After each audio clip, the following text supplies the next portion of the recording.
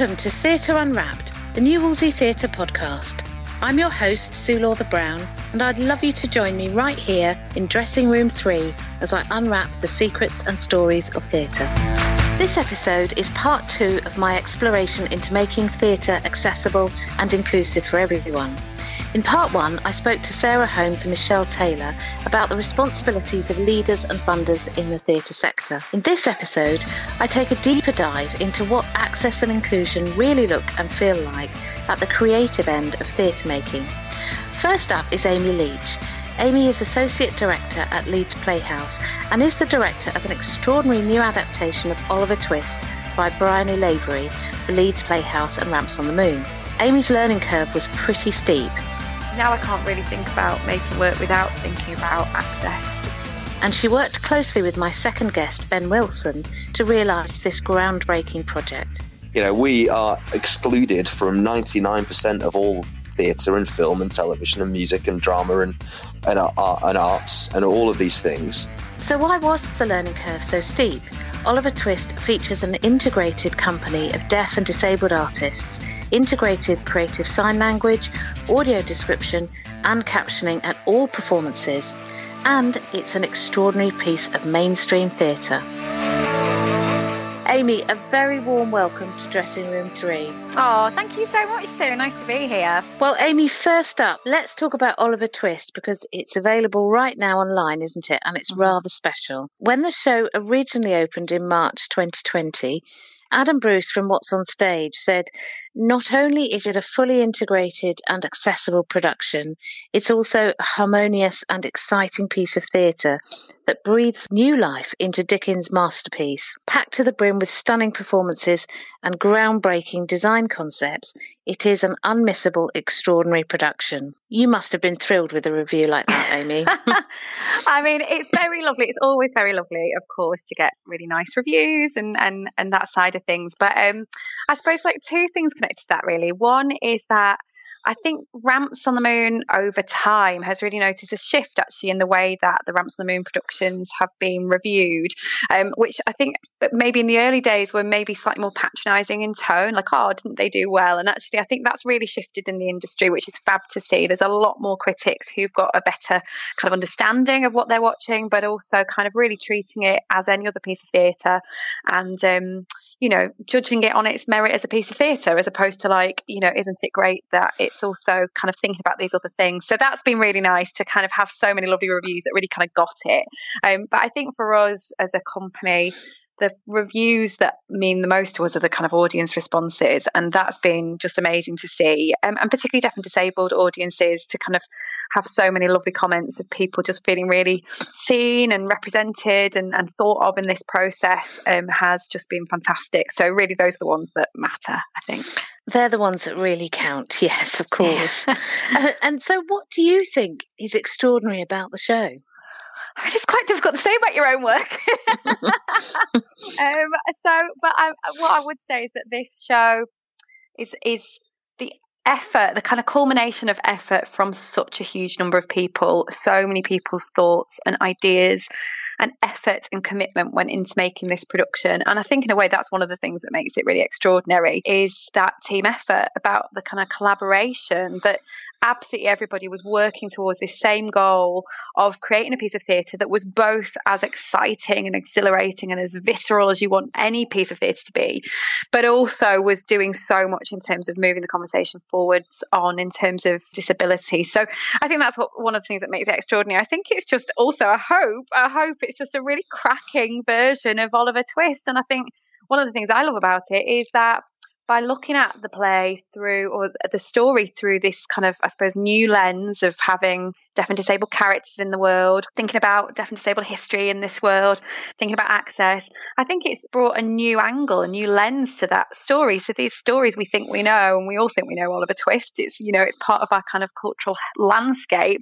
Yes. But actually, I think it's made us see it afresh, and that's really exciting because that's the creative possibility of all of this work. It's not just about patting yourself on the back and isn't it a good thing to do, but actually it's about how does it make the work better? How does it make us see stories in a new light? So that's what I love about it. let's unpick some of the detail, Amy. It's so easy to say the words access and inclusion, but it's quite another thing to make that a reality. So tell me about the captioning and the British Sign Language and the audio description. They're integrated into the staging and performance, aren't they? So Can you explain what that means for the audience? One of the things I think is to, sometimes when we talk about access inclusion, I think what we try to do a lot through the process of this production was just think about visual storytelling and oral storytelling. If when a person comes to experience a play, they're experiencing it through all of their senses. And for those of us who can see and hear, we are often seeing a visual story being told as well as an oral story being told. And of course, if those senses aren't accessible for you, then actually that kind of the visual world needs to be more heightened, and the oral world needs to be more heightened.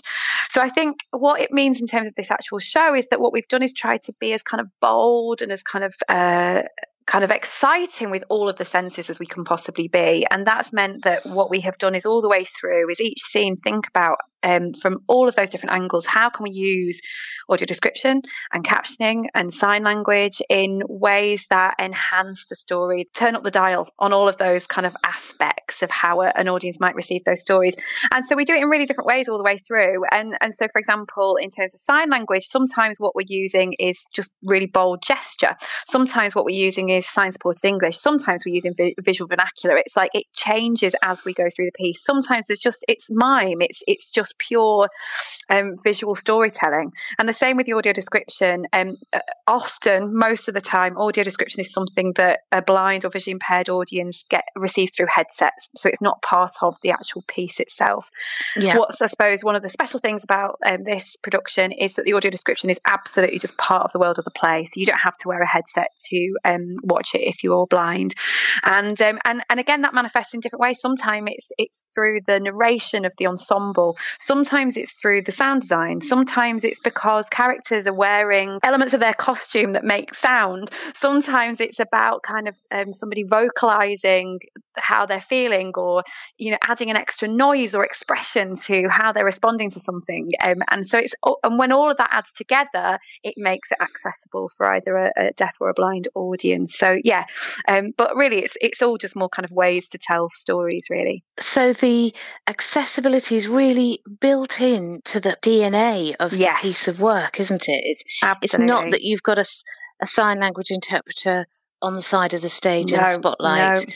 It's a very different experience by the sounds of it. It's really kind of, I suppose, what it hopefully feels like, although that took quite a lot of work, was it feels very organic. And like you say, it's very much the fabric of the piece. And that's also partly because it was part of the creative thought process from the very beginning. So when we commissioned Bryony to write this adaptation of Oliver Twist, that was part of the parameters, that the whole thing needed to be accessible in those ways.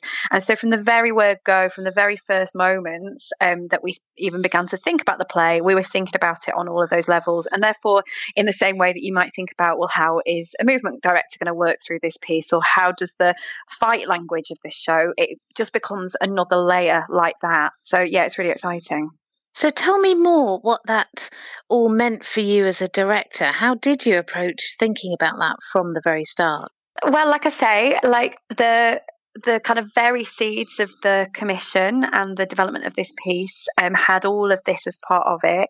And that involved, we did a big R&D before Bryony started writing, where we looked at moments from the story and we kind of explored with a range of deaf and disabled people kind of how we might start to bring the story to life, and using those kind of access tools kind of become creative elements. That also then impacted on the actual story, in that we were talking about it being in the Victorian era, and what does that mean in terms of deaf history, for example. There was a really significant moment in deaf history that happened in 1880, the Milan Conference. Kind of finding out more about that bit of deaf history really impacted on the choice around which of the characters might be deaf characters, how that might impact on their lives and the way that they are able to live their lives and their views and their outlook on the world.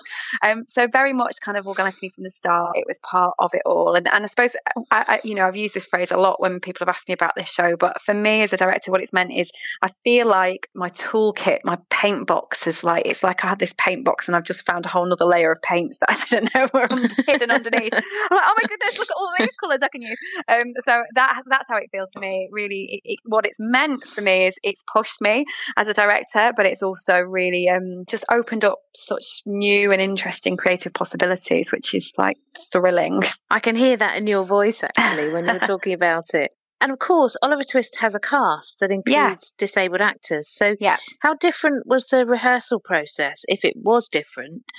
Did you have to make adjustments? Part of rehearsals is always, as a director, kind of working out how all those individuals in a room, how they work best, what they need to do their best work, and then supporting them in that. And of course, when there's a number of deaf and disabled people in the room, they have kind of maybe more obvious access requirements, I suppose, within that. So we did make adjustments. We had, for example, because we had 6 deaf actors in the company, it's very difficult to sign and hold a script at the same time. So we put a television screen in the room that had a PowerPoint of all the text. What was so interesting about that, though, and I think you often find when you kind of support somebody in an access requirement, it can actually impact and benefit lots more people. So actually what was really interesting is the non-deaf people in the room going, oh, this is brilliant. I don't have to hold my script. I can act, I'm freed up actually. So we did make obviously adjustments like that, kind of things like the TV screen or, printing scripts on different coloured paper and things like that. But I think those are all adjustments that obviously we would make for working with any deaf or disabled person in a space. But I think one of the really key things was actually about at the very beginning was asking everybody what do they need to do their best work and what is useful for each of us to know about each other to do our best work. And that is less focused on this sense of like, what is wrong with you, or what do we need to, but actually about like, well, we're all just humans that want to do our best work. So how can we make that possible? And also equalising that experience. So asking everybody. So it wasn't all like, let's all sit and look at the deaf and disabled people and ask them, but actually we've all got our access requirements and the things that would be useful for people to know about us. So that's kind of really trying to equalise the experience of both being able to ask for what you need, but also know that you can be supported and all of us taking responsibility for each other to look after each other in the process, I suppose. So yeah, I would love somebody to ask me what I need in order to do my best work.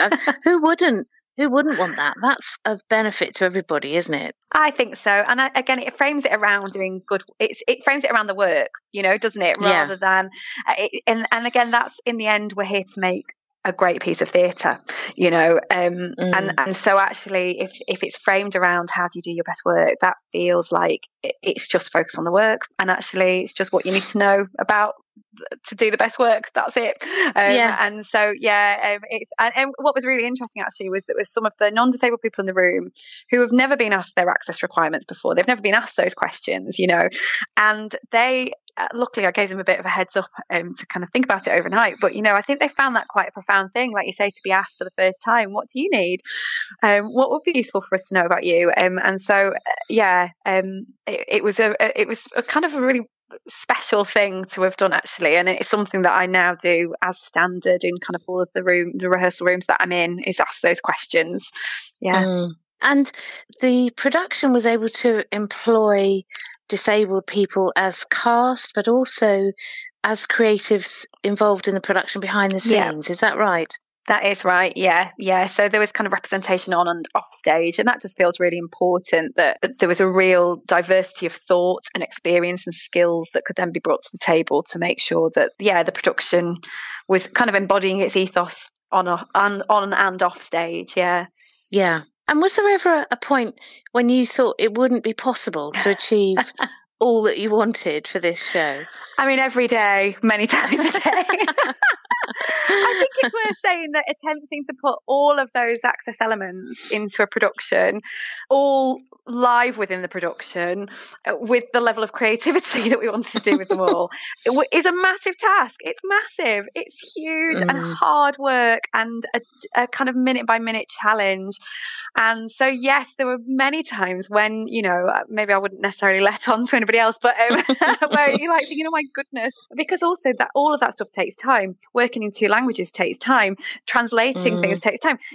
Thinking about a scene that's entirely in BSL and working out how on earth you make that accessible to a blind audience takes detail and time. And sometimes you get caught in these access loops where, you'd have solved it for, say, a deaf audience, and then you'd be like, but hang on, now we need to solve it for a blind audience, but now we're back to do we now need to then interpret that for you just kind of go round and round in circles. So yeah, every day it felt kind of we were trying to do something it was a massive mountain to climb, I suppose. But in the end, I suppose there was always a summit, and you have to accept that even now, having even got, obviously we've been able to revisit the show and add more detail in, and it was amazing to get that opportunity to kind of improve what we'd done. But I think we could probably work on it for a year and still be finding ways to make it more accessible and more that we could find within the process. But at some point you just have to go, okay, it's open now, we've done it. Well, it sounds like it was a huge learning curve directing Oliver Twist, and I wonder if you can sort of just paint a little picture of how steep that learning curve was, and within that, were there any aha moments? I think you're right about that. It could have been, it was a steep learning curve. I think it could have been steeper if one thing I was quite aware of was how steep that learning curve was going to be. And so what I tried to do was, before doing Oliver Twist, was to kind of start practicing elements and starting to experience elements of the show, but not all at the same time. So actually my practice has kind of changed quite dramatically over a number of shows leading up to Oliver Twist and beyond it, actually, where I started. So I've done, kind of 3 or 4 shows, I think now, with integrated audio description in different forms and different ways of trying that. And I've also done another couple of shows with integrated BSL, again, in different ways. So kind of had started practicing. And I think that was good, because it meant that the steep trajectory wasn't quite as steep as it could have been otherwise, because it is a lot to take on and a lot to get your head round, and of course in a way there weren't any aha moments, because almost again minute to minute every day we were learning new things every single day, and everybody was. That's one of the glorious things about all of this work is also seeing other people go on those journeys, and seeing, for example, some of the deaf actors who are really experienced in loads of accessible work but have never actually had to put audio description live into a show, so that they're super experienced, but they're going on that journey. It's been lovely to see some of the actors who had no experience with BSL kind of basically start to be able to communicate in sign language through the course of the production, and actually then in the kind of pandemic gap that we had in it, go off and then start to actually officially learn BSL. So we've all been on these amazing journeys, and obviously we as an organisation at the Playhouse, Leeds Playhouse, have also been on a collective journey through the process of working up to this and then doing this show as well. And that's about so many so many small changes and small details. So no big aha moments, because it's just a constant, ever evolving journey of learning that we're still on. And a really bonding experience as well, I would imagine. Yes. Because, when you're learning anything, you are, by the very nature of learning, out of your comfort zone, aren't you? And so to do that with other people, be in that outside your comfort zone space with people in the creation of a piece of theatre must be an incredible experience for you all to share. Definitely. There's a real sense of a family of this show. They all call themselves the Twisters, which is very sweet. and I think that was when the production had to be paused for the pandemic. The heartbreak of that company, because of everything you've just said, really. And that people were desperate to share the work we've done and the learning, and not to say that we've got it perfect, but actually to kind of inspire and provoke thought in other theatre makers and to share it with audiences and stuff. So I think we felt hugely lucky to be able to return to it and to be able to film it so that more people can see it. But yeah, it's a real family. I've never known a company look after each other. And considering how hard it was, I don't think we ever had a moment where somebody got cross or somebody lost their temper, or, it was just, when you think how many weeks we spent together doing really difficult work, that's quite an extraordinary thing, I think. And I think you're right, it's because of that collective leaping into the unknown and needing to support each other on that journey. And sometimes language can be a barrier when discussing disability and inclusion, and the fear of getting it wrong. And so did you kind of notice that fear of getting it wrong in yourself and colleagues, and language being a tricky thing sometimes? Yes. We actually tried to kind of address that immediately at the start of the first block of rehearsals, in that we did a big activity as a team, which was looking at language, and actually this fantastic kind of task that a brilliant woman called Vicky Ackroyd, who's amazing, works with totally inclusive people. She provided this brilliant task, and it was just kind of lots of words connected to disability on little pieces of paper, and we had to kind of in teams sort them out basically and work out, you know, what felt appropriate language, what didn't feel at all appropriate, and what weren't we sure about. And it wasn't a case of like getting it right or wrong, because of course language ever evolves and ever shifts, and some language people feel comfortable with and others it doesn't. But actually the process of doing that was really about creating a space where people could raise if they didn't feel comfortable with the language that was being used, and could actually really get their brains in gear about it and take away some of that fear that actually maybe within those discussions maybe this language is maybe better to use than others, but also to kind of just create an environment of safe failure, I suppose, where actually, like, you know, if you do say something and somebody doesn't like it, it's okay, they'll just point it out, but it's not that you've done something wrong. So I think that was a really good thing, just to address it head on straight away. And so in a way I don't think we had an issue with it at all through the process actually, but I think just really getting in there early doors I think helped massively. And you sort of touched on this a little bit earlier, but I'd like to know a bit more about how this experience changed your practice as a director. And I think you said you've done work before and since, but just tell us about a bit more about that. I mean, I don't know, I think one of the things that attracts people to being directors is because we're excited, or theatre makers generally, theatre artists, is that you're kind of trying to do the impossible all the time. How do I put an entire war on stage? How do I make that character fly? How do I transport that audience to that place, you know, at that time? So that's kind of one of the joyful things. It's one of the scary things, but also one of the joyful things about being a director is trying to do the impossible. And for me, what I've loved about this is that, you know, it's another set of creative challenges to try and figure out, like, and you know, if we truly think that work should be accessible and inclusive of everybody, well, how do we actually practically crack on and do that and make it a creative thing rather than, like we said before, that kind of add-on? So it has changed my practice, and I think in a way it's become quite addictive, because now I just can't, I suppose it's shifted my head, I can't think of a show without thinking what might be the kind of creative access layers in this, and, you know, who might these characters be, and if they're a disabled character or a deaf character, what does that mean for the story? And, you know, really kind of, you know, and some of that is just because, like, on a really basic level, well, I've got friends who are deaf and disabled and I want them to be able to come and see the work. And of course, you know, I've got more deaf and disabled friends since doing this work, and that grows daily because of it. So actually I want them to be able to come and see the work that I make. So it's become kind of like a personal need, I suppose, as well. But yeah, now I can't really think about making work without thinking about access. And wondering what else can we try? What else can we find and discover, which is really exciting. Yeah. It sounds as if this has really enriched your practice. Totally. Yeah. And I wonder, why do you think more productions, more directors don't embed access in the way that you have with Oliver Twist? Is it money? Is it time? Is it habit or something else perhaps?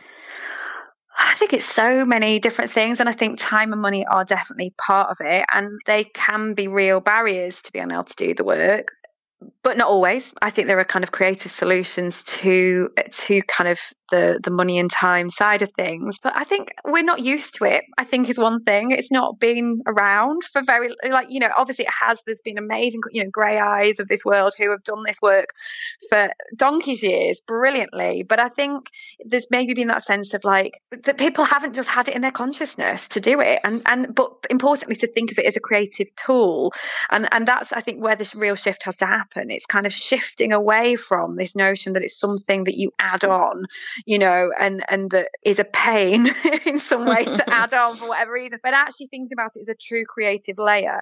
So in some ways, in the way that maybe like 10 years ago there weren't loads of, say, movement directors in the industry, and now it's like, well, pretty much every show has a movement director.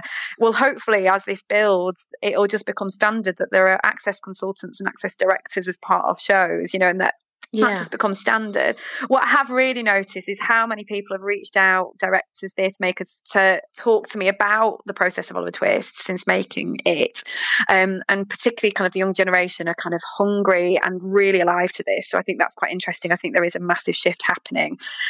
What I'm always trying quite consciously to say is like, but also please talk to deaf and disabled people about this, because I don't identify as deaf disabled myself, so I can obviously kind of say so much, but it's really important that deaf and disabled voices are part of that creative process. I don't know whether it's kind of I just think it's really important that deaf and disabled voices are kind of at the heart of all of these processes. And this production of Oliver Twist stands out for two reasons. Firstly, because of the inclusion of disabled people, not only as audiences, but in the creative making process, as we've just been talking about. And secondly, it stands out because it's an incredibly powerful, beautifully crafted piece of theatre.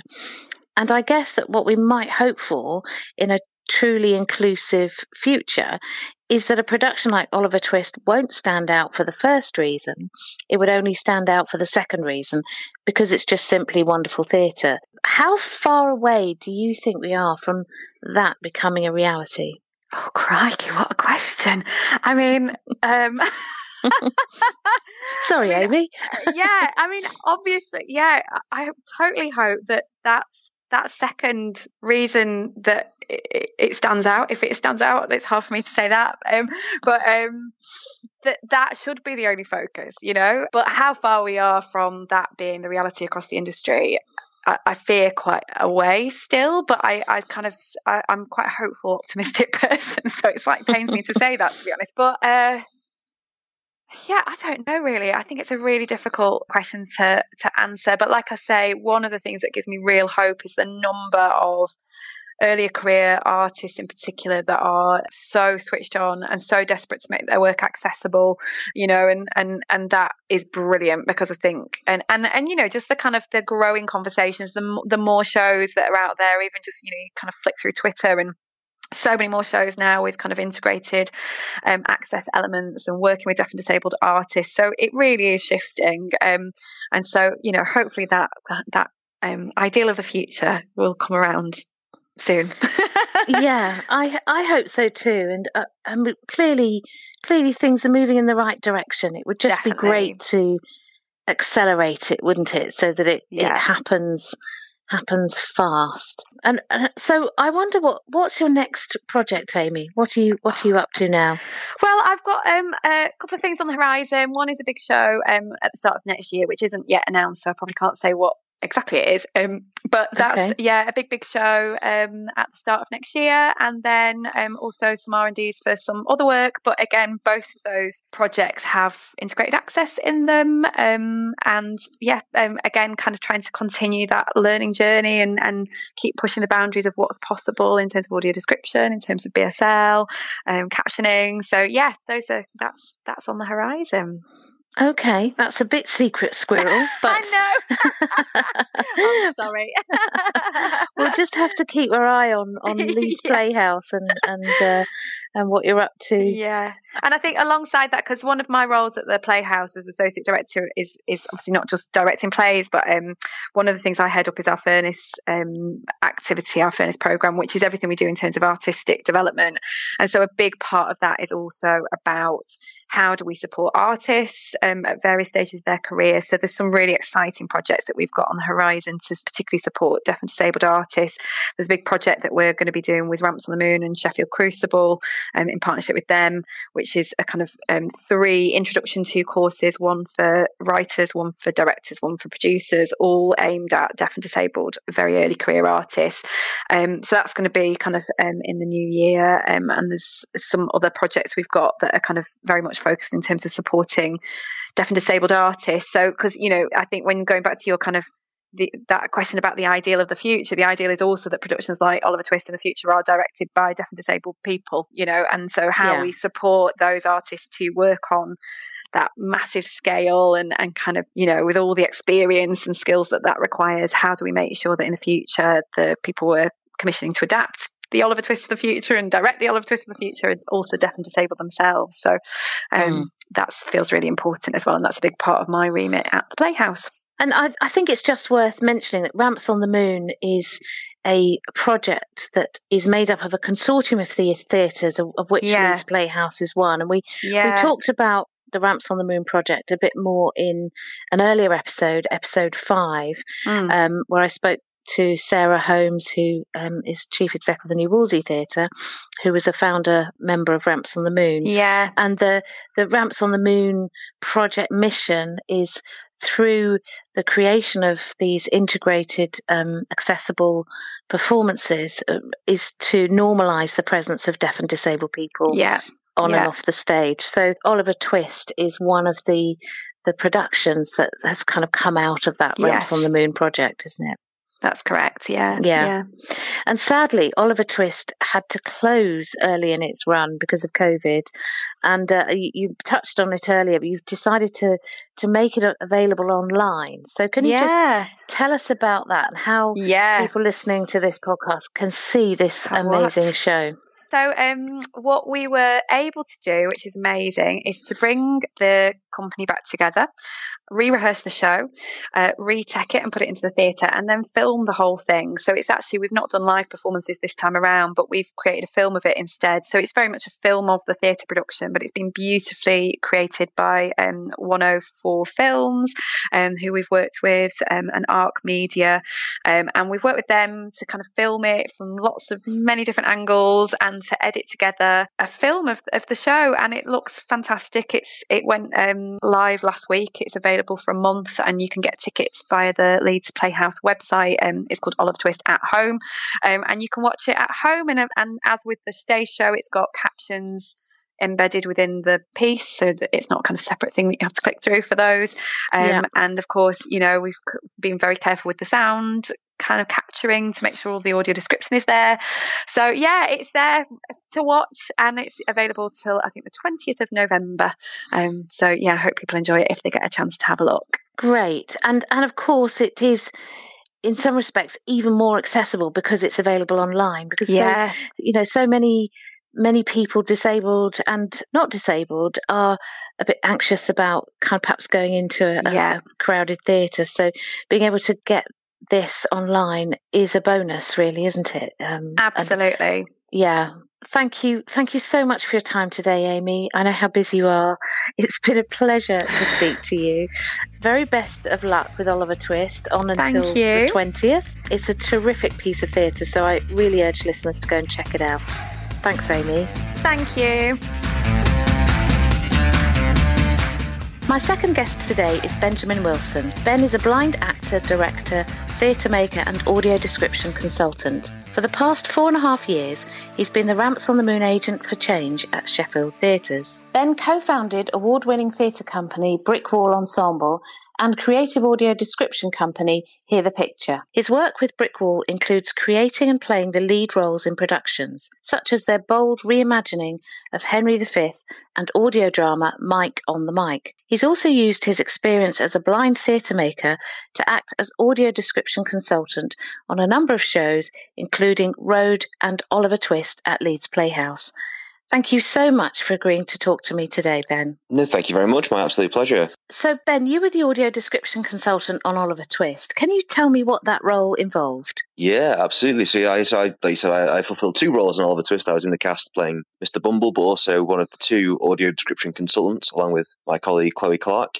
And that was essentially is leading on and working closely with our director, Amy Leach, to ensure that the show is not just as accessible as possible to blind and visually impaired audiences, but also as entertaining and engaging. That's the thing that I think sometimes Access forgets. We've put a lot of effort into making sure that people can understand what's going on and forget to try and engage them and entertain them and tell the story to them in as exciting and enjoyable way as possible. So I was sort of in the rehearsal room every day in 2 capacities. One, trying to work out what I was doing as an actor, but also supporting everyone in going over every moment in the show and making sure it had integrated audio description. The sort of the aural side of the storytelling was interesting and engaging and exciting and enjoyable and as welcoming to everyone as possible.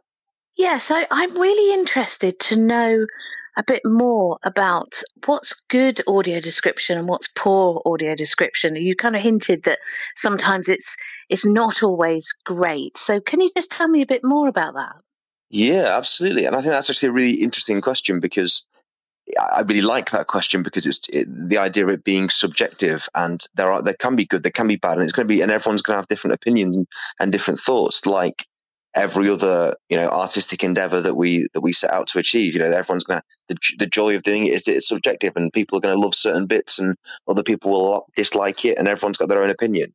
But so often Access and audio description specifically isn't treated as an artistic skill set, an artistic art form. It's treated as an access, a provision, or which are bolted on afterthought and not given any, and not treated as if it's a creative element to the show, and so isn't thought of in those terms of being assessed artistically.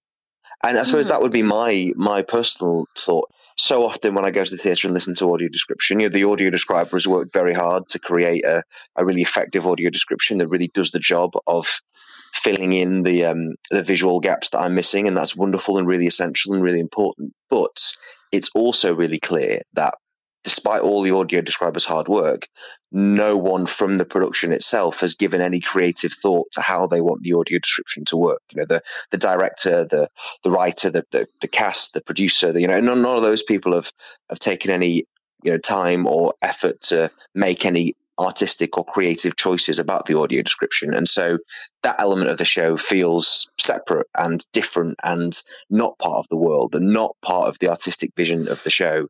And there's very few other elements of the, it's never really quite made sense to me that, as someone who has worked as a director, why would you ignore one of the elements of your show? A chunk of your audience, their entire experience of the world of your show is being defined by this one element, and you're not even going to engage with it or have a conversation with the person who's going to do it. You wouldn't do that with any other part of your show. You wouldn't say to the lighting designer, "Yeah, do whatever you want. I'll just see you on press night for a drink." You wouldn't do that. And so the message that says to me as a blind audience member who requires that audio description is that you don't care as much about my experience of the show as the sighted audience members' experience of the show. If you're directing a show and not engaging with the audio description, not thinking about your blind and visually impaired audience, then you're telling us that we don't matter as much to you as everyone else. So that would be, I think, a long rambling way of answering that question, is that for me, good, exciting audio description is when it feels like,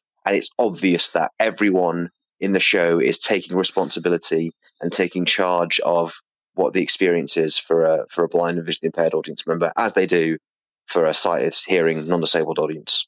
And just to go back to basics, give me a kind of audio description 101. It's somebody that is describing the action on the stage and often through some headsets. Is that right? Yeah, traditionally, that would be the traditional, the way that audio description happens 99 times out of 100 is that you arrive at the theatre, you're given a headset, and from personal experience, the most uncomfortable and painful headset to wear in the world.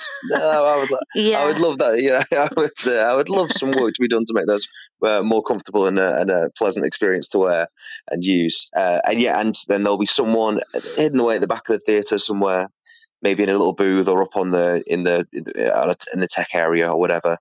And they will be speaking into a microphone that is broadcast to your headset. And before the show, they will describe the set and the props and the costume and the actors, give you a little introduction to what things look like, and maybe set up some of the visual elements of the show. And then during the show, they will chip in try and time it so that in the silences between dialogue, they will describe the action. So that is the sort of traditional way of audio description. But I am very passionate about challenging that traditional normal way of doing things, and I would suggest that there are better ways of approaching it, and more interesting and artistic and creative and better ways of providing a high quality experience for a visually impaired audience than that very traditional, very simple, easy. There are more interesting, exciting ways to approach it. But that's how traditionally it works. And so presumably you did something more exciting and interesting and creative with Oliver Twist. Can you explain how that worked? Sure. Yeah. So I suppose there are several different ways of doing more creative audio description. And on Oliver Twist specifically, the choice we made was to get rid of those headsets, so that no one had to. There wasn't an added extra layer of audio description that only the blind and visually impaired people were hearing through those headsets. We got rid of that, and so everyone was just experiencing the same show. Everyone was getting the same show, and so we'd refer to that as integrated audio descriptions, integrating it into the show. And so how there were several tactics and ways of going about that we used on Oliver Twist. So there are moments where you can try and integrate it into the text so that it makes sense hourly as well as it does visually. So an example I would use is if you've got a scene where someone is shooting another character, say me and you are doing a scene right now, and the scene is that you're going to point a gun at me and shoot me. If that was the scene, the visual moment, I hear a bang of a gun, maybe hear some screams, but I have absolutely no idea who shot who's done what's happening. But if you said to me, Ben, if you don't shut up, I'm going to shoot you, and then I don't shut up, and then I hear the bang, and then I specifically hear that character in pain, and someone else goes, oh no, Ben's been shot. You've integrated it into the text to know it makes sense. That was very bad writing. Obviously, a more talented writer could have written it in a more interesting way than that. But that makes sense hourly into the text. It's been integrated into the text so that it works hourly as well as it does visually, in the way that we are all used to hearing radio plays, for example. But then there are other ways. That's one tactic. But then there are moments where the cast on stage can perform what we would think of as more traditional audio description. In Oliver Twist, we had the Us, who were the sort of the chorus, almost like narrator characters at times, who so those characters can take charge of audio describing a particular visual sequence. There's a sequence in Oliver Twist where Oliver walks to London, which is a beautifully performed bit of visual vernacular of VV by our wonderful deaf actor Brooklyn, who played Oliver, and they are doing this wonderful visual sequence of telling us the story visually of Oliver's journey to London. And obviously that is inaccessible to blind audiences. So the Us then are replicating that journey, replicating that story through a very poetic, beautifully written bit of narration / audio description that fits seamlessly with that visual sequence. So that's a really good example of the story being really engaging visually and really engaging hourly, so that if you can engage with both of those elements, great. If you can only engage with one, great, because it works just as well on both of those levels. So it's a treat for all the senses, so that if one of those senses isn't, you aren't using one of those senses, then it doesn't matter, because you've got the others are being treated and spoiled and told the story. And then there's also the added element then of sound design and music as well, to really make it a pleasure to listen to and really engaging and add an extra layer of gorgeousness. We had a great composer, Oliver Vibrans, and great sound designer, John Biddle, working on Oliver Twist, and both of them did a brilliant job of making it a real treat to listen to the show and make it a really enjoyable, engaging experience. But then there are other moments when you can try and be more prescriptive, and can we tell the story, the visual story, through music, through sound design? Can we use sound effects and noise and music and all of those things to tell the story that's happening visually and replicate that story hourly? Amy described what a powerful learning experience it was for her to direct that show. How much of a learning curve was it for you? Definitely. I think whenever you're tackling a piece of theatre of that scale, of big stage, big cast, big company, big beautiful design, I think there's always challenges to overcome. And when you're engaging with creative access as well, when you throw those elements into the mix, there are other more exciting creative elements to wrestle with. There are always going to be challenges and new things to discover and new ideas to play with, and with that, some exciting learning will come. And definitely on Oliver Twist, the fact that we weren't having audio description hidden away on headsets, and we weren't having BSL interpretation sort of separated off over on the side of the stage or anything like that. The fact that we were trying to make this really gorgeous, engaging, multi-layered story that works on all those different layers for all these different audiences. There were and for me, the chance to work with brilliant deaf artists and actors and creatives who were taking charge and leading us through the experience of making it accessible for deaf audiences is always a pleasure and always a joy, and really And same with the learning disabled member of the cast, and working with them to make sure the process was accessible for them.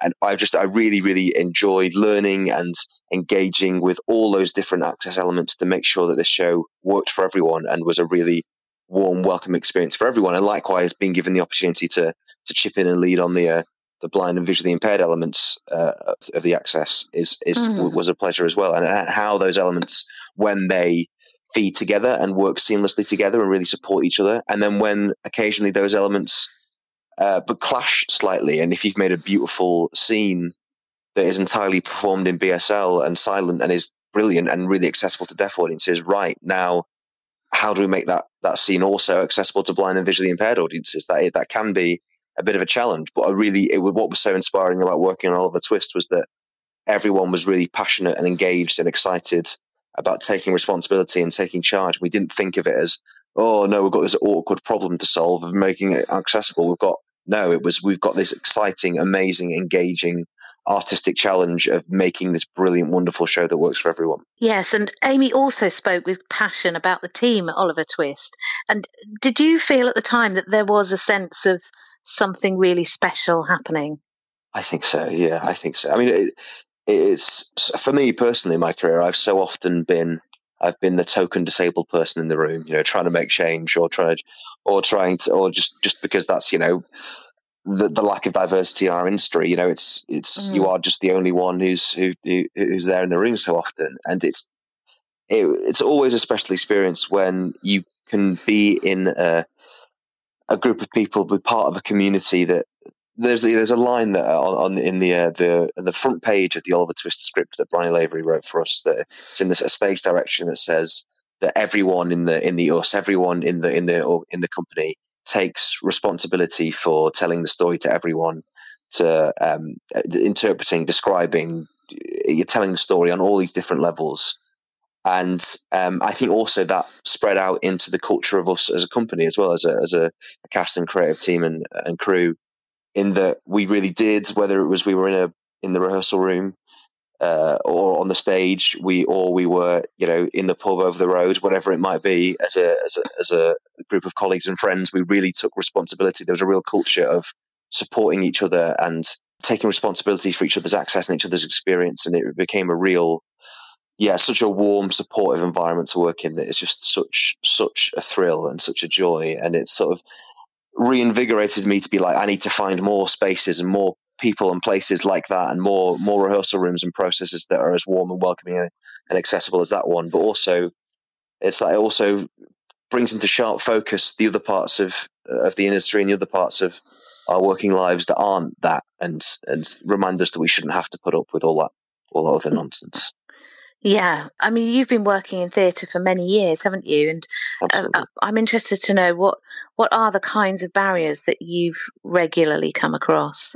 The biggest challenge is engaging people, getting them to acknowledge the barriers and acknowledge that things are slightly tricky and slightly difficult and all that sort of thing. And once they're aware, been made aware and have had their eyes open to this stuff, it's like, oh yeah, of course, let's crack on and start working and make these changes happen. But I think sometimes the biggest challenge is that first hurdle of getting people engaged and getting people to acknowledge that things need to change, and that the current world isn't it has its problems that need changing. And as soon as people, in my experience, often most people, as soon as they're made aware of the barriers and the challenges and the things that aren't ideal at the moment, as soon as they are more than happy to engage and work hard to make those changes happen. It's just it's that first hurdle, getting people engaged and in the conversation and in the room and all that sort of stuff.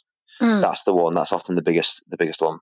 I'm always interested in language, how it's used and the power it can wield. And I think people are sometimes unsure about what language to use when talking about disability and inclusion. And I think absolutely that what you were just saying about the first hurdle is getting people engaged. So, and if language is, or a nervousness about language is a kind of barrier to that initial engagement, how do you think we can get over that? Yeah, you're absolutely right, because language is a very important thing. We work in the arts, we work in theatre. We passionately believe in the power of words and the power of stories and the power of language and all that sort of thing. And and also it can be a very personal thing. I know from my own experience that when I first lost my sight at first, I didn't really understand the world of disability, the world of disabled politics, the world of the world of disabled narratives and that sort of thing, and the disabled community. I didn't really get it, and I felt uncomfortable about, do I want to describe myself as being disabled? What am I describing myself as there? Because I was very much stuck in the world of what we think of as the medical model of disability, where that definition of disability defines disabled people as, there's something medically different about them that means their life is more difficult. So if I was thinking about disability in those terms, I was like, I know I don't want to think of myself as being less or broken, because that's not how I feel. That's not who I am. But then as soon as I learn about the social model of disability, which says that disabled people, we're not disabled by our bodies, but by our environment and by society. So as a blind person, I'm not disabled because I can't see. I'm disabled because the world is built on the assumption that everyone can see. Yeah. And therefore that disables us as blind and visually impaired people and makes our life more challenging. And as soon as I learned about that, I was like, I'm really proud to wear that badge of, I am a disabled person, because when I say that now, that feels like I'm saying to the world, you are disabling me. You are making my life more difficult. You are discriminating against me. And that feels like a really cool punk rock revolutionary thing to say, a really great badge to wear with pride, that, I am a disabled person. I now wear that badge with pride. But so to answer your question, I think it can be a personal thing, but also the worst thing that anyone could ever do, in my opinion, and this happens all the time in the industry, is doing nothing because they're scared of getting it wrong. And I think that is such a common thing when it comes to tackling access and talking about disability and accessibility and inclusion and diversity more broadly, is that people are so scared of saying the wrong thing or doing the wrong thing that we'll just do nothing. And that means that nothing changes. Everything stays the same. We stay excluded. We stay, not allowed into the avenues of power in this industry and in all the corners of society. And I would say to people, don't be scared of getting that wrong. Be open and honest with people and ask people and have conversations. As a disabled person, as a blind person, I've never once been offended by someone asking me, what language is the most appropriate to use? How would you like to be described? How do you describe yourself? I have never, ever been offended by someone asking those questions in a professional context. And so I am offended if people presume and make assumptions on my behalf and get it wrong. And if I have said, I like to refer to myself as disabled or blind rather than something else, and then they continue to get it wrong. I'm offended if they've asked me and engaged me and listened to me and then ignored me. I'm offended if people, I don't know, put me in a box that without consulting me. But I've never ever been offended by being engaged and people having the conversation. So I say, if you are worried about getting things wrong or getting language wrong, engage with people, have conversations with people, ask them, what language should I be using? What language do you prefer to associate with and use? And actually, we don't always have the answers as well. Like I sort of rotate around using blind and visually impaired and partially sighted. I use all of those terms at different times depending on the context, and I've not quite settled on which of those terms I best prefer for myself. I know that I prefer being referred to being disabled rather than having a disability. I don't like to think of myself as having a disability because that feels very medical model of disability, rather than I'm disabled, I'm being disabled by society in the social model sense. But and again, I would also, that's what I prefer. I'd also say I'm sure there are other disabled people out there who completely disagree with me and are happy to say that they have a disability, and that's also great. That's fine. I'm never going to be a disabled person that says, actually, you're getting it wrong. You're describing yourself in the wrong way. That seems just stupid as well.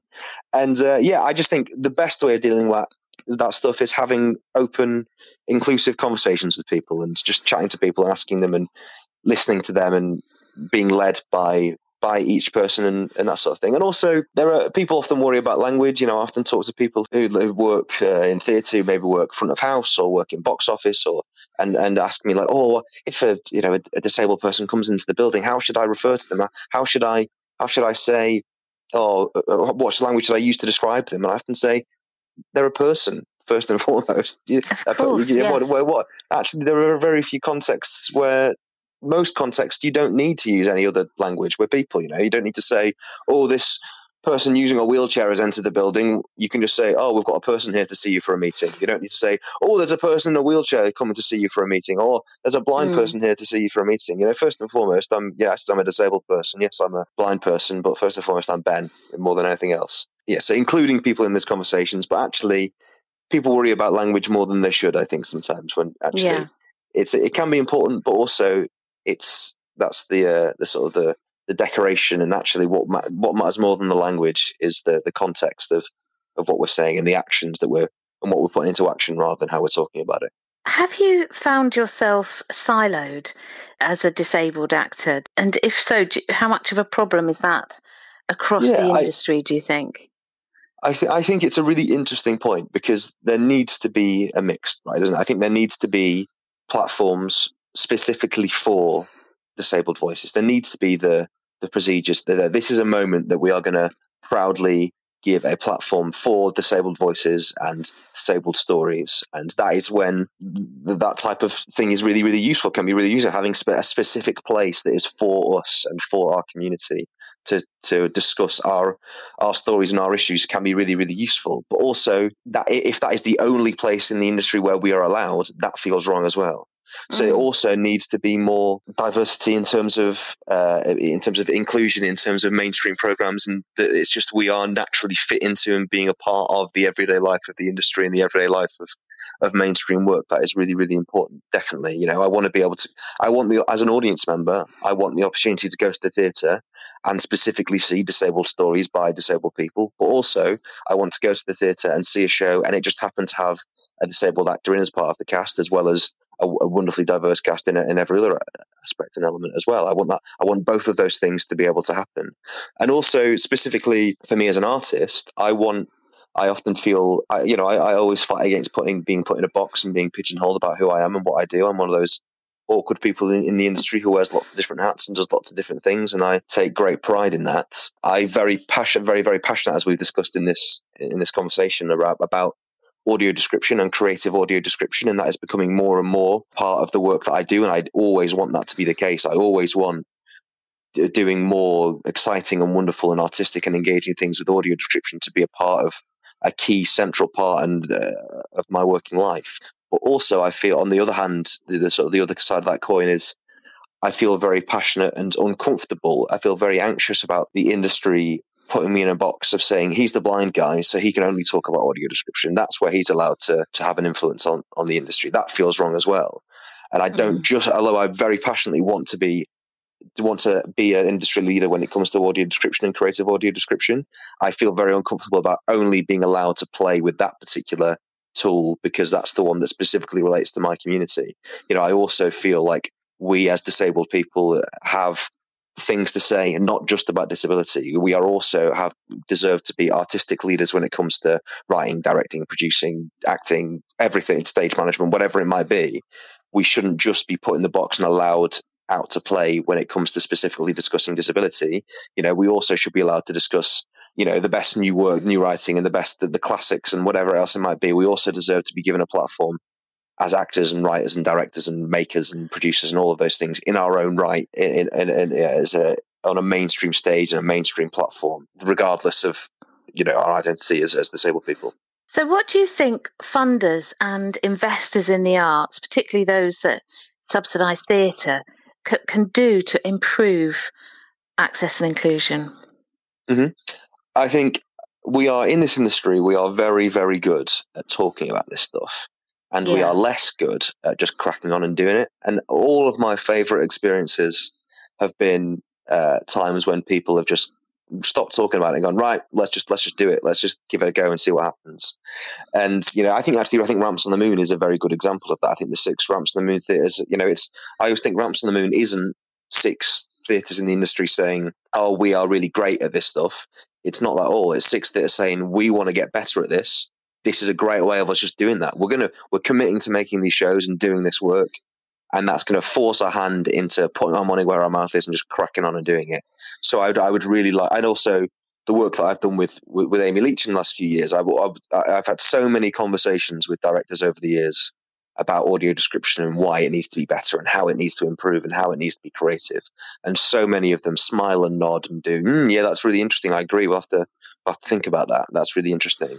And Amy is one of the few examples of people who listened, did the smiling and nodding and going, oh yeah, I agree. And then a week later called me up and went, right, what are we going to do about it? Here's a show. We're going to crack on and do something with it. And so that's what I'd like to, that's the sort of people and the sort of projects I'd like to see given more, given funding, given opportunity, given mainstream platforms, is people stopping talking about this stuff and cracking on and saying, right, we're going to give this a go. We're going to set ourselves bold, ambitious targets with creative access. We're going to crack on and give mainstream platforms to disabled voices. We're not going to talk about, how are we going to go? We're not going to, we're going to stop talking about it and we're going to do it. We're just going to put our words into action and make these things happen. I think there's two sides to that. I think there's one, we need more of the best non-disabled artists in mainstream and major positions of influence to crack on and start working with more disabled artists and to engage more with creative access. Yeah. But also, where are the deaf and disabled voices given a mainstream platform to do that themselves? I love being able to consult on people's work and make their work more accessible, but also there needs to be a point where we stop consulting and stop sharing our knowledge and get to put our skills into action ourselves as well. And so they're the two things I'd like to see more of, because also we spend a lot of our lives, the people in positions of influence, the senior management teams of major theatres and all that sort of stuff. There are brilliant people in those roles up and down the country who are really engaged in improving those stuff. But actually, when do we get to a point when we say we need more diversity in those groups of people? Where are the disabled people in those positions of power? Where are the disabled people with mainstream platforms to make this change happen themselves? But also, I'd love us to get to a point in the industry where we stop saying we need the senior management teams and the artistic directors and the chief executives and the senior producers and all these people in positions of influence in our buildings. We need to, at the moment, we're at a point where we're like, we need to support these people to get better at creative access or to get better, and we need to work with them to become more engaged and educate them about how to get better. I want us to get to a point in the industry where we say, right, actually, this is one of the essential criteria of getting a job like that, is that you need to have a deep understanding of these issues, and of whether that's from personal experience or whether being an ally from outside. Actually, I think we need to get to a point where one of the basic criteria of being an artistic director of a major theatre in this country is one of the skills you need to have is creative access and is a knowledge of the deaf and disabled politics and deaf and disabled culture within the theatre industry, rather than us trying to engage and educate the people in those positions of power. Let's put the people into those positions of power who are already engaged and already have those skills and that knowledge and that passion and that drive. Some theatre goers have traditionally been put off going to see a show that's labelled as accessible. They'll pick another performance if they can. Why do you think that is? And do you think that's true? I mean, that's what I've been told by people who run theatres is traditionally audiences avoid a show that's labelled as accessible. I think there is some data to back that up. I think there's two elements to that.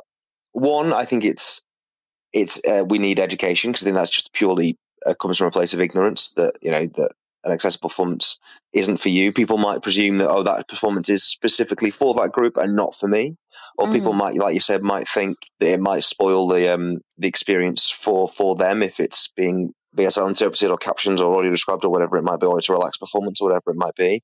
And in my experience, that is just simply not true. And so it's just, we need to educate people. We need to spread the word and change that perception and challenge that perception. And the second one is that I think creative access is the solution to this as well, in that actually, if because the boring traditional ways of doing access, having an interpreter stood on the corner of the stage in all black in a spotlight on the side of the stage, separate from the rest of the action, having a big sort of slightly ugly looking caption screen on the set somewhere, and having the sort of traditional audio description in the very dry and traditional and uncreative manner, actually, how damning is it about the provision that we provide for deaf and disabled audiences that if those those elements can spoil the experience for everyone else. And yet something that spoils the artistic experience of watching a show for someone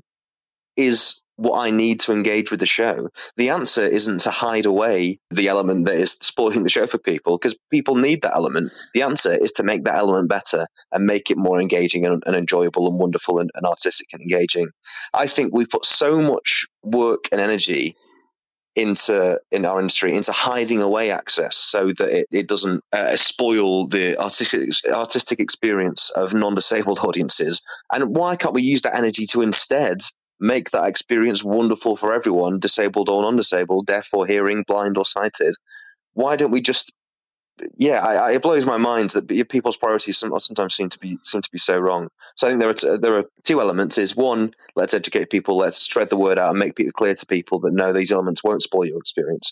But also, let's make sure those elements are as creatively integrated into the performance as possible, as artistic as possible, as joyous as possible, so that it is a joy for everyone. And so it's just a key central part of the artistic vision of the show. And also, we want to get to a point in the industry where we don't just have one audio described performance, one BSL interpreted performance, one caption performance during the run of the show. We want to get to a point where we're seeing more shows that has those elements integrated into the show for every performance. And so then it won't matter, will it? Then it doesn't matter that all those problems disappear and go away.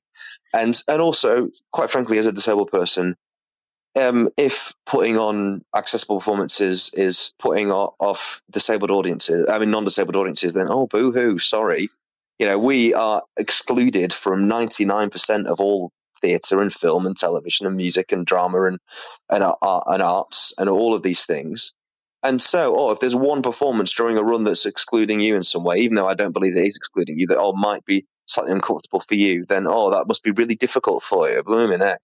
No, whilst the rest of us are living that every day, every second of every day of our lives, like, come on, pull yourselves together, grow a pair, and get on with it. It's like I find it very hard to have any sympathy for people who are experiencing a barrier for 5 minutes in their lives, when those of us who face barriers all day, every day, just have to shut up and make do with the sort of the bare minimum.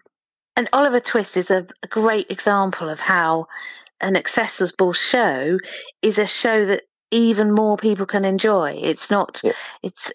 It's taken all those elements of making it accessible and created a wonderful show that actually everyone can enjoy without barriers. And I think that's the thing is that artists, once when I lost my sight and started becoming more engaged with all these accessible stuff, all of a sudden I was like, why? I had my eyes open to all these wonderful new weapons in my arsenal, tools in my toolbox as an arsenal that I'd been ignoring previously. It's like, why have I ignored all this stuff? It's so exciting. And from an audience point of view, you're right with Oliver Twist, is making a show really engaging and entertaining and enjoyable hourly doesn't just, serve blind and visually impaired audiences. It serves every audience who can hear that. Making a show really engaging and vibrant and exciting visually for a deaf audience doesn't, it also makes it a more wonderful and enjoyable experience for everyone who can see those visual elements. Adding these creative layers to your show isn't a burden that weakens the show for non-disabled audiences. It adds these extra exciting, vibrant layers that makes your show more enjoyable, more exciting, more wonderful for everyone who's experiencing it. What's not to like about that? Exactly, yeah. Ben, what are you working on next? Well, I've very excitedly announced this week in my role. So I'm one of the central parts of my role is as a agent for change at Sheffield Theatres, so Ramps on the Moon agent for change at Sheffield Theatres, and it's Sheffield Theatres' turn next to make the Ramps on the Moon show. So and it was announced this week that's going to be Much Ado About Nothing, directed by our artistic director Rob Hasty. So that's one of the things that will be the focal point of my year next year, of my 2022. Supporting the building, getting ready to make that show happen, and make sure everyone is engaged and excited and ready for the really amazing possibilities that making the Ramps on the Moon show can do. And I've got lots of exciting things. A couple of things that I'm working on that typically not allowed to talk about yet, because we are all like to keep things secret in this industry. But continuing working as both audio description consultant on some brilliantly exciting shows, continuing work as an actor, and continuing to try and develop as a director as well. They're my exciting plans for the next few years of my career. Well, I can't wait to see Much Ado About Nothing. When is that going to be presented? Towards the end of next year? Yeah, so it's autumn 2022. It will be touring around all the Ramps in the Moon partner venues. Ben, thank you so much for joining me today. I've loved talking with you. I've learned a lot. Oliver Twist. It's available online from Leeds Playhouse until November the 20th. And perhaps beyond that, who knows? It seems a shame to end it there on the 20th. It would be nice if it had a longer life. Absolutely. That sounds wonderful to me. I would love as many people as possible to watch that show because we're all extremely proud of it. Well, thank you again, Ben. I hope you have a great rest of the day. Thank you very much. You too. Thank you so much for joining me in Dressing Room 3 at the New Wolsey Theatre. If you've enjoyed this podcast, please tell your friends and family, and tell us too. You can message us via Facebook, Twitter and Instagram. And if there's something you'd like me to unwrap in a future episode, just drop me a line at podcast@wolseytheatre.co.uk.